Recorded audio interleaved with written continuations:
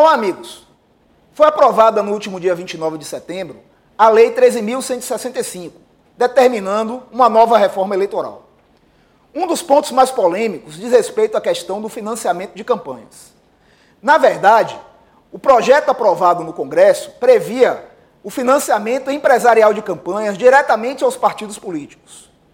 Ocorre que, recentemente, o Supremo Tribunal Federal decidiu pela inconstitucionalidade de financiamento empresarial nas campanhas eleitorais. Diante desse fato, a presidente Dilma Rousseff vetou os dispositivos que tratavam do financiamento empresarial de campanhas, fazendo com que, a partir das próximas eleições, tenhamos apenas financiamento público, como já existia, e também financiamento privado de pessoas físicas. Além disso, tetos de gastos foram estabelecidos. Nas eleições majoritárias, o teto terá como base o maior gasto obtido por um candidato nas últimas eleições para aquele cargo. Se, por acaso, a eleição teve 2 turnos, esse teto ficará limitado em 50% dos gastos.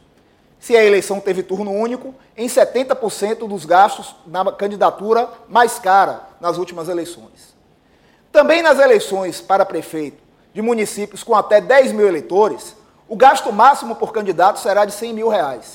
E nas eleições para vereadores, também nesses municípios com até 10 mil eleitores, o teto de gasto será de R$10 mil.